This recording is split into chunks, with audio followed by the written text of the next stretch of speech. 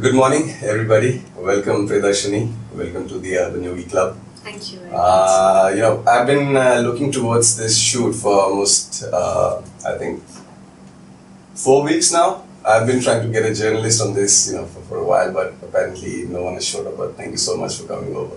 Thank you very much. All right, so it's been a busy schedule for you, I understand, and you've been traveling all across US, Morocco. You will be going next. Covered most of India. Rural India, I would say, in terms of... across India, actually. A lot of rural India, but also a lot of urban India as well. So Wonderful, wonderful.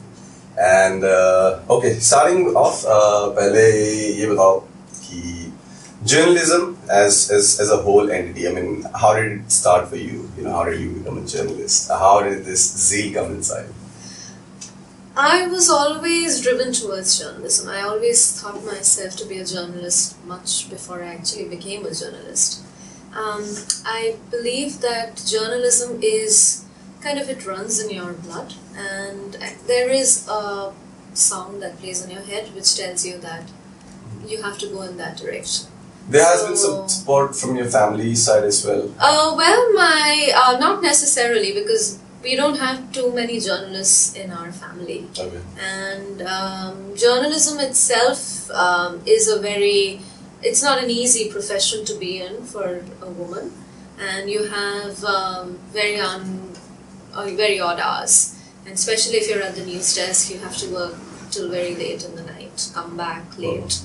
So it's never very acceptable in many families. But my family, fortunately, we come from a very broad-minded family, so my parents have been very supportive of my move. And the transition was almost very organic and natural, and I knew that I had to go in that direction. Now, being a woman, how the odd situations are much worse, I would say. In areas where there are a lot of slum-based areas, or there are areas that you have to cover which might be conflict affected. Yes. in some way or the other, and that's a totally different angle for a woman to say that. So how are you gritting about it? How are you pushing forward to it? I mean, there's a lot of support from your family and colleagues as well, but what is your personal challenge in this angle? I think I've always been driven in the direction where I'm impacting, bringing about change on the ground.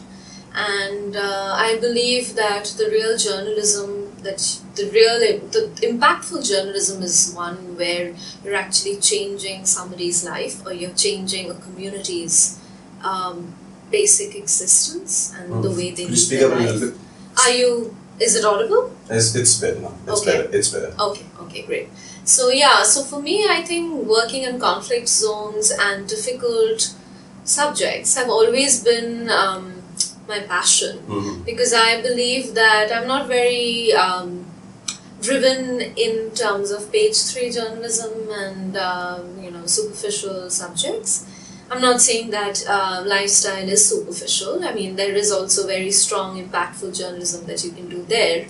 But for me, I think That's not your cup of tea. It's not my area of interest. It's not my core area. I would do that as well, and I've done stories in those areas as well. It's not that I close my mind to any subject. I think as a journalist, it's your role to be as versatile with your craft as possible without closing doors. So I do that always. But for me, the core area is really human rights, religion, and social justice. Okay, so that must bring you face to face with a lot of gangs, who've been trying to change the society with a certain aspect in their mind, or certain groups of people who might have a certain orientation that might not really align to your understanding. Yeah, I mean, when you are working in conflict zones and you're working in difficult areas, it's not easy. I mean, you will be encountering different kinds of people, and people who are not very happy with you doing the work that you're doing. So it's not gangs necessarily, but I would say opposition groups. Which, gangs, I mean, collection of people. Yes, of course. Opposition groups which may want to browbeat you into submission or not want you to do the craft that you believe that you set out to do. But that has never really stopped me from, I think, pushing it. Absolutely, because for me that is absolutely critical for me to move on with my passion. So you're a freelance journalist, so I want to understand, how do you go about being a freelance journalist? I mean, you have to associate yourself initially with a media house and maybe build yourself up to a certain level of experience or with the connection you might have in your industry and then become a freelance journalist. Does it work that way, or is there some route where you... There isn't any route as such. I mean, you can go any route. I mean, you can take any route that you wish to take. I can talk about my personal experience. Yes. For me, it was, when you're starting off as a journalist, personally, I believe it always helps if you are affiliated to any media house that has a significant presence in India. Excuse me, Pal, could you adjust the mic a little? I think we need to focus all the way. The vocals are not in clearly. Or thoda bars, it should be. Alright. Coming back to your story. Yeah. So I think for a journalist, in my understanding, is it helps if you are affiliated when you're starting out in your career, that you're affiliated to any media house. Some media house that has a substantial presence. That way you already have a foot in the door, and that helps you to leverage and build those connections in the media world. And some people just continue to be affiliated to a media house. But for me, I think the path was different, because after a point in my career, I have over a decade's worth of experience as a journalist. And after a decade, I thought that it would make sense, given my experience and my global travels and also my India travels, that I leverage this experience and that I do what I believe in doing. And that I don't cater to any organization or any person, but continue to do the work that I want to do over and above anything else. Is it the way the things are orienting right now that are pushed towards freelance journalism? The way media houses are aligning themselves to certain ethnicity or certain political party, or that way, has that been something affecting you to take the decision? There has been something. Yes, there has been a lot of censorship in India in terms of how the media is functioning currently, and it's not easy to be a journalist given the political climate of the country. But for me, I think even more than that, I believe that I want to really expand my forte as a global journalist. I don't want to limit myself to being an India journalist, India-based journalist. Are you tired of being an Indian journalist and trying to improve things in India and then rather look at it as a whole picture? Have you made peace with that? That things are going to change with a very slow pace. So rather, should I expand my vision and just put an equal amount of efforts in other areas as well? Because no matter how much you work, it's again going to go with the similar kind of pace. I don't think so, because I think things are very bad in other parts of the world as well. It's not any different in any country in this world as of now. So I don't think that I'm cynical about India. I don't think so. I think there's great journalism to be done here, as there is great journalism to be done anywhere in this world. Because as a journalist, I believe it does not matter where I do my journalism, as long as I do my journalism. Now, the censorship in media, I know that has really depleted our position on a global platform level on the independence of media. And we have, I think, dropped down a few rankings looking at that. But again, the way things seem to be improving, though in a superficial way, I'm not sure, or to the very core, that is a possibility again.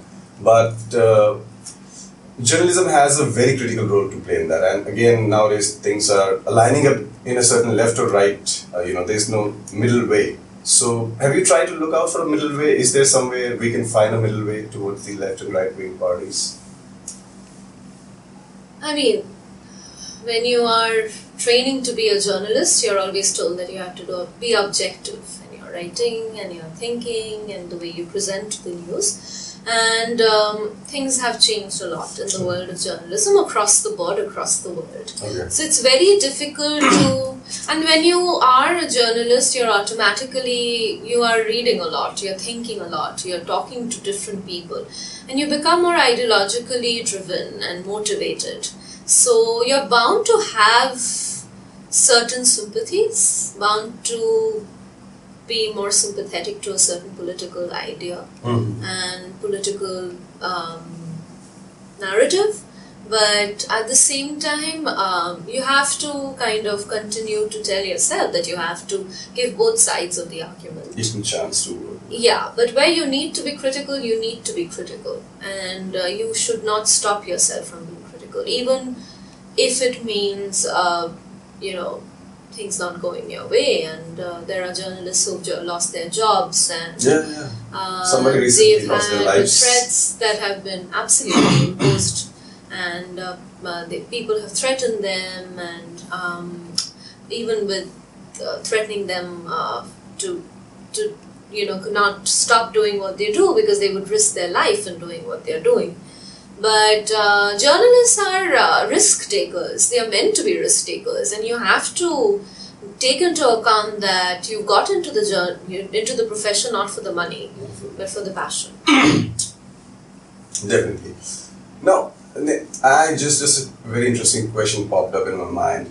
Now, recently we have held elections in Bengal, and you are pretty much you basically are coming from that region, I believe. Yes, I'm from Calcutta, but I've been living in Delhi for quite a few years now. All right, fair enough. So you might have had a close watch on those. Have you followed it closely? Across India, I've been closely following the elections. But the recent ones have been particularly aggressive, and then people have been looking towards that area in a very, if totally focused towards that region specifically. How do we win that place? Because it has been a fort for a while now to a certain allegiance, and people are right now changing it as we talk about it.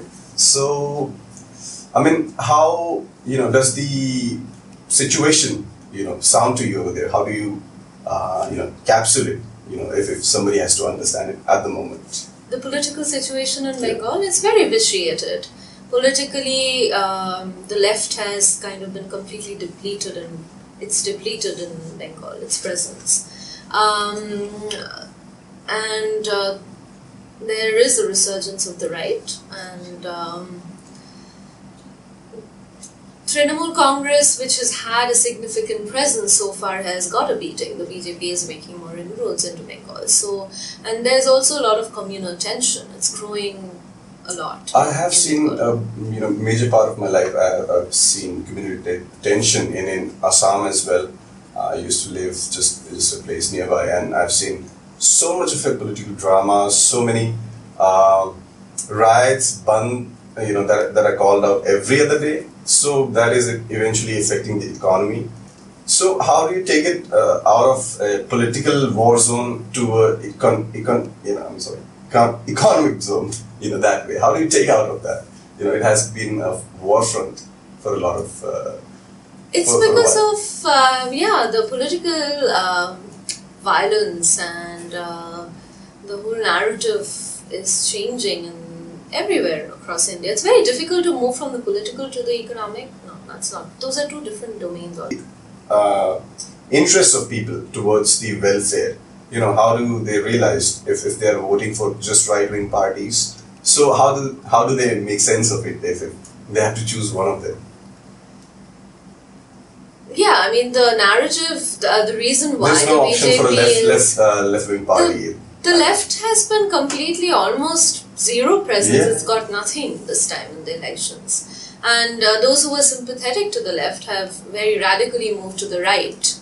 So they must be believing in something that the BJP is selling to them, the narrative of development and employment opportunities. Are you not buying that?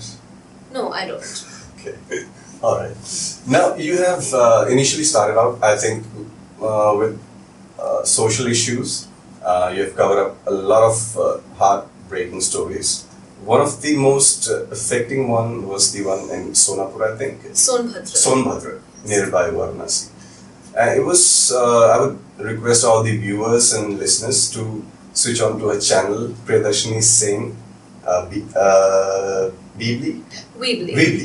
Weebly.in, and this article about a village nearby Varanasi, 70 kilometers down south, where because of the industrial effluents and fluorides and mercury that has been flowing in, it almost looks like a wrong turn shoot has gone down over there. It almost looks like as if somebody is shooting that movie and you might have gone to a wrong place, because the situation is so heartbreaking, so saddening that children have infected teeth, malnutrition bodies, the limbs are just not placed right. It's just weird to see that. I mean, how do you experience, what was the experience? It was heartbreaking because, I didn't even know how it would play out. I mean, I didn't even know where the story was going, because I knew that there were cases of severe problems actually. So around mercury poisoning and a lot of pollution in the environment. So I knew I'm going into an area which would expose me to a lot of heartbreaking stories, but I didn't know to what extent. But when I went there, village after village was swept almost by an epidemic of complete dehumanization of life. Those are wrapped up bodies over there. That's so weird seeing the ladies. They are bent from their mid up, and they are almost crouching. Most of them I see, have been crouching and leaning onto sticks to move away. And then the situation is just horrible over there. So, did you, you conducted a survey and you took some, did some testing over there, and it turned out that was the problem. That mercury fluorides were the problem. But eventually, half of them who were involved in those emissions were denying it. Half of them accepted it. So, in the end, how did it play out for you? Yeah, so we kind of got, just to scientifically prove that mercury is the reason behind this crisis in Sonbhadra. We wanted to get samples from the area, so soil, fish, water, plants. We wanted to test them in a proper laboratory back in Delhi to kind of reinforce the fact that this is not hogwash, this has proper basis, that mercury is a problem there. So the tests proved that. And when we were interviewing the people, because they were all very scared, because they didn't. One is the social stigma. When you have mangled limbs and you can't think clearly, you can't see clearly, you can't speak clearly, and your family is covering up for you, and families were. Those who were not affected by it were covering up for their other members who were affected by this mercury poisoning. You've seen that movie, right? Wrong Turn. Have you seen that movie? No, I have not. You should. I mean, you can see a lot of visuals that might relate you to that. Because that movie eventually portrays, emission of these chemicals, and once they get inside you for a period of time, how that changes you from inside outside. That is so horrible, and that is a very similar scene. It just flashed into my mind because I had seen that movie a few times. I'll check it out. Just horrible. Any other heartbreaking places that you might have been to that could be a better or worse than this? Yeah, I mean, this was a severe case. I mean, where how closely the environment is tied to technological industrial innovation and progress that people are constantly talking about. But the other side of industrial progress. Any other, most challenging and any interesting story that you could think of in one of yours? Yeah, I tours? was I did this story about Varanasi recently, and where Prime Minister Modi is constructing this corridor to link the Vishwanath temple to the banks of the Ganges, the Ghats, and how the whole land is ravaged actually, the whole area, the stretch of land from the Lalita Ghat right up to the temple. Centuries old temples and structures and monks and monasteries have been torn down to make way for this corridor. So it was heartbreaking to see how this has led to complete decimation of centuries old tradition and culture. Now people have been cast out and thrown out of their basic livelihoods, and shopkeepers have lost their shops. Though the other side of the argument is that these were illegal encroachments and that they should have been removed long back. But it's not a question of just illegal encroachment. It's complicated. It's very complicated. Very complicated. Yes. They've been living there for such a long time that they consider it their own property, but eventually it is not their property. So now, how do you take them out of that and the thing place? is, it's not just a question of removing people. It's also a question of compensating for if you're providing taking them off a place to live. I mean, some kind of compensation. It's not also about compensation. I mean, that is also a matter of debate, because compensation hasn't been given to the extent people thought they would get, and people promises that were made. But also a question of a culture. It's Varanasi was known for pilgrimage on foot. It was not meant for rich people coming in with their sedans and SUVs and parking their cars and just doing their prayers and moving from one spot to the other. It is a tradition. It's a question of, because a pilgrimage on foot ensures equality. There's no question of rich and poor. Everyone does it. So if you are driven by faith, you do it, whether you're rich or poor. I don't know how much of a pilgrimage on foot concept exists nowadays. I mean, I highly doubt it. The idea of a pilgrimage has changed, because it's no longer going through those serpentine lanes and closely built houses, closely aligned temples which have been existing for centuries. It's really a question of point to point, from the temple to the ghats. This point has come a bit eventually in the northern area. This point came much earlier in the south. This concept of monetizing pilgrimage, and it's been a concept long back that has existed in the south, I would say. Yeah, I mean, it has been happening even at the Tirupati temple and some other places. But Banaras is like the heart, the spiritual center of India. So when it hits Banaras, then it hits the rest of the world. The world gets to know about it. I mean, if it happens to any temple in India, of course, if it's an ancient temple and it's a well-known temple, it kind of word gets out and it becomes a concern. How do you preserve the world's oldest city? That's the basic thing. How do you preserve it? Yes, that's the role of the government. Do you get it to at the same level the rest of the nation is progressing? Do you keep it intact? How do you suppose that should You need to keep tradition intact. I mean, India is the spiritual center of the world, the Eastern world. People come to India just for this. People come to India to see what the West lacks. The West does not have this core spirituality that India does, which is why people from the West travel to India to see this. So if you destroy this and you try and ape the West and you try and become the West, then the West doesn't need to come here. Westerners don't need to come here. If they get flashy malls and high-end cars and all that, they have ample and much more. They want to have a tough time over here. Not a tough time, but a time that connects more with the soul, and it's a more emotional connection. Yeah. I'll buy that. Tough times gives you a better insight. Absolutely, endurance. And endurance, definitely. That's okay. Now you're heading out to Morocco, just this next from here. Yes, but I'd like to keep that. Okay, for the next project. Yeah. Okay, we'll talk more about the next time. All right, what all is in your itinerary? What all places would you be traveling? I'll be traveling quite a bit. I mean, I have I have Kashmir lined up. I have Bangalore lined up.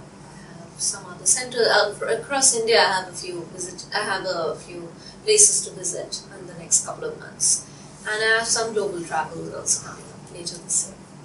Okay. Now, since this Kashmir topic has arrived, so I have to ask you a question. I won't debate you in either of the ways, whatever it is over there, but I want to understand the core that you have understood while living over there. How long have you lived there?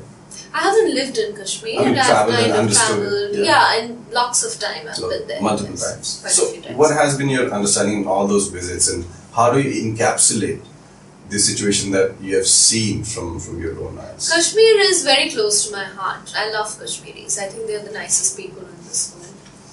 And it's heartbreaking.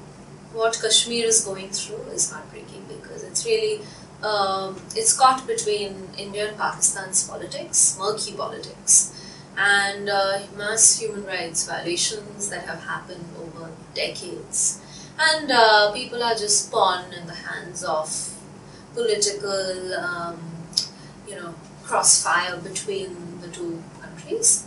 So, and I've seen that from close quarters. And I've had multiple interviews with people. I've been to different places across Kashmir, and I've documented the abuses that are happening there. So, yeah, Kashmir is really in a very volatile state, and things are not getting any better. Not getting any better. So, are you more towards in terms of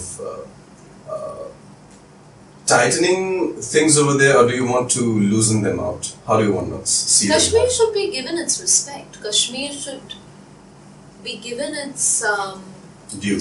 due. Absolutely, it has its identity, its own identity, and that identity should come through. The identity has been put in way too much of focus. I mean, if we talk about identity, I mean, its identity has been in the top of news lines for a while now. So it certainly has an identity, but How many positive stories do you see coming out of Kashmir? that's the thing. We do see positive stories, but a lot of them are again lined up as per the interest of media houses. So we can't really say what's really ongoing. But your support lies towards the general people.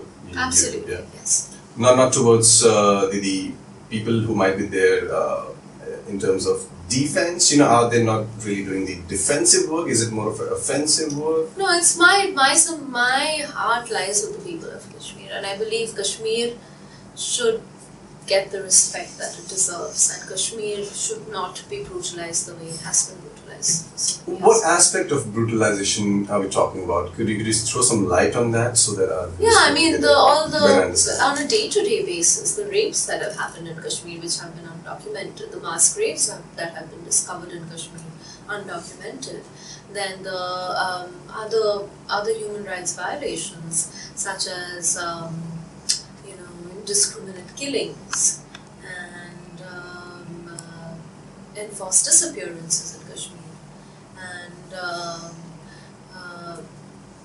what else? I mean, rapes that have become on a mass scale in Kashmir. It's so different, talking about this sitting in a studio and with the situation that you face over there, it's much tense. How did you feel? What was the frenzy flowing through you, when you were moving across the land over there? I moved through Kashmir with a very open mind. I didn't go with any close mind because that's not your role as a journalist. You have to have an open mind. So I was taking in whatever I saw and without being judgmental. And how do people talk about the ongoing system or progress that is ongoing so far in India? How do people see that? I mean, is this really affecting them, or are they, separate from it? Are they far away from it? How is it like for people? In what sense? I don't get it. In the sense of, the way we see country as a war zone between politics and propaganda. Basically, we see a lot of propaganda, and it's a hard time for us to decide who's right, who's not. But how is it like for people over there? They don't have agendas like that. Their agenda is survival. In Kashmir? Yeah. Yes, survival, Yeah. respect. So, is the current ongoing changes in all across the country? How is it affecting people over there, the changes that are. Yeah, people are not feeling any better about the political changes in India because Section 377, which is right now, it might be withdrawn in Kashmir, and we don't know, I mean, how it is going to affect people's... 377 provides special status to people in Kashmir, is that what it is? Yes, right? yes. Okay. Yes. And so, that would be taken away. So, 70 years that section has existed, why hasn't things changed and improved? Because that's what, Kashmir is a pawn in the hands of India and Pakistan. Okay. So, Kashmir has never really had an independent entity of its own because India wants a slice of Kashmir as much as Pakistan wants its own slice of Kashmir. So they claim Kashmir, but Kashmir doesn't need to be claimed. Kashmir is its own state. It's its own state. It has its own independent existence. Do you want to make it separate as a... No, I mean, I don't care. I mean, it's a political question here. Make it like a Switzerland-based concept, a neutral party in between. I don't know. I mean, how the political ramifications will be, and if Kashmir, I mean, they should come to a consensus and decide how to stop what's happening in Kashmir, and that's the larger question than who should Kashmir belong to or how it should exist. I think. Because of all that has happened over decades, Kashmiris are tired. They need a voice. They need an end to all that is happening in Kashmir, and that end can happen in its own through a formation of its own entity, or it could mean coming to a consensus. India and Pakistan coming to a consensus and deciding how to stop what's happening in Kashmir.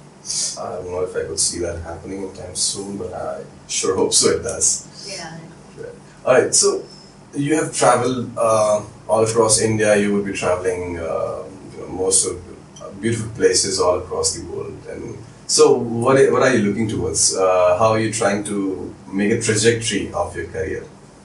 That's what I told you. I want to expand my skills and I want to grow as a global journalist. What kind of journalist? Is it like a writer or somebody? Yeah, writer. Okay. So, though I've I want to combine it with multimedia skills, like I've done video, I've done documentary, I've done a little bit of audio as well, and photography. So I do combine these other skills along with my writing, but writing is my core focus, and I wanted to remain that way. Now the way things are moving ahead in journalism, they are getting complicated again, and we cannot understand which side is right, which side is wrong. So do you have any recommendations that we can follow a certain channel, a certain media outlet that would give us a better picture or maybe a neutral picture? Yeah, I mean a lot of independent outlets which are not affiliated to any established in that sense media house are doing pretty well, and I would definitely recommend Wire, I would recommend Scroll, I would, in India I'm talking about, I would, NDTV definitely is there, and yeah, I mean, which at least doesn't totally stilt and totally support the... doesn't kind of blindly lead you in a direction that that gives you a completely different picture of what news should be. Okay, I'll definitely keep that in mind while checking out the media outlets and getting my feed over there. Okay, and apart from that, a few topics I had in mind right now, I'll have to line them accordingly. Now, how much time do we have if we are not too late about it? Almost 10 to 15 minutes. Okay. Okay, now, recently you visited US, you went there with some independent work, and did you cover any aspects of social work over there, or what did you cover? No, it's, I've got this, I've been awarded, I'm part of this project called the Spiritual Exam Pass Project. Okay. And it's basically given by the University of Southern California and alliance and funded by the Templeton Foundation in the US. and they are looking to profile and document the lives of 100 spiritual exemplars, or basically outstanding individuals who've done path-breaking work in the field of religion and spirituality and social good and development. So they've got on board and they've selected 20 to 25 journalists across the world to do this. So they've selected me. Oh, wonderful. I mean, yeah. Is that how it happened? So, which piece was that, which sparked that? It wasn't a piece, it was my own application actually. Okay. And yeah, so. So, you're into spirituality as well, you're getting in there, or are you already into that zone? I mean, now I do, most of my work is now religion reporting, so that's closely tied to the project. Okay, and how do you closely identify religion and spirituality? I mean, sometimes the lines can get blurred, sometimes they're very distinct entities. Spirituality is, you could be spiritual and not religious, and you could believe in a greater good or a greater power, something that drives the world, something that drives you every morning to wake up and do your whatever. So are you into that concept of consciousness, awareness? Yes, I believe that there should be a core element of spirituality in your life, at least a conscious living rather, so that you are aware of yourself and your surroundings, and that you're not just kind of going with the flow, that you introspect and that you think about life and you think about the possibilities around existence, and so yeah, that's spirituality. But religion would mean you are ascribing to a particular faith, and it could be very divisive or it could also be very uniting.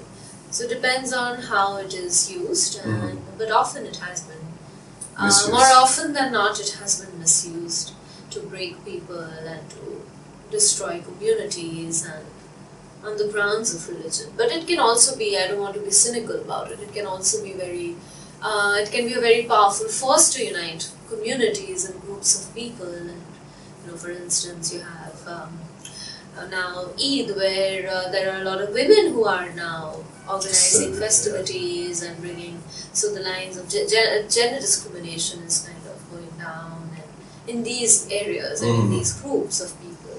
So women are kind of leading the way. So where you're actually bringing in people from different communities, not just from the Muslim community. So it can be very uniting. But everybody loves biryani. Absolutely, everyone loves biryani. So that's the most uniting thing you can find in a way. But that's very heartwarming that at least we can decide on a platter that we all can work it out. Absolutely, yes. That's one thing. India has always been very closely associated with fooding habits, so I think that can play a very critical role. What do you say? I mean, fooding habits and uniting people through food, that's the way mothers have channeled their love for so long. So that's one way we can maybe make it an even ground to yes, food can really bring people together. Yeah, and food, especially served during festivals, can really pull people together and make them come common platform. Definitely, we should have monthly gatherings, funded by the state, basically, where people of different ethnicities can certainly hang out. All right, wonderful. Okay, we are just about to wrap up, and won't take much of your time. Thank you so much for coming, and I would love to have you on board again sometime soon if you would give us the opportunity. Certainly, yeah. All right, I would love that. All right, thank you guys. Thank you for tuning in. Thank you Hardik and Payal for being a part of the show, and thank you Darshini again for coming over. It was a pleasure. All right, we're taking off.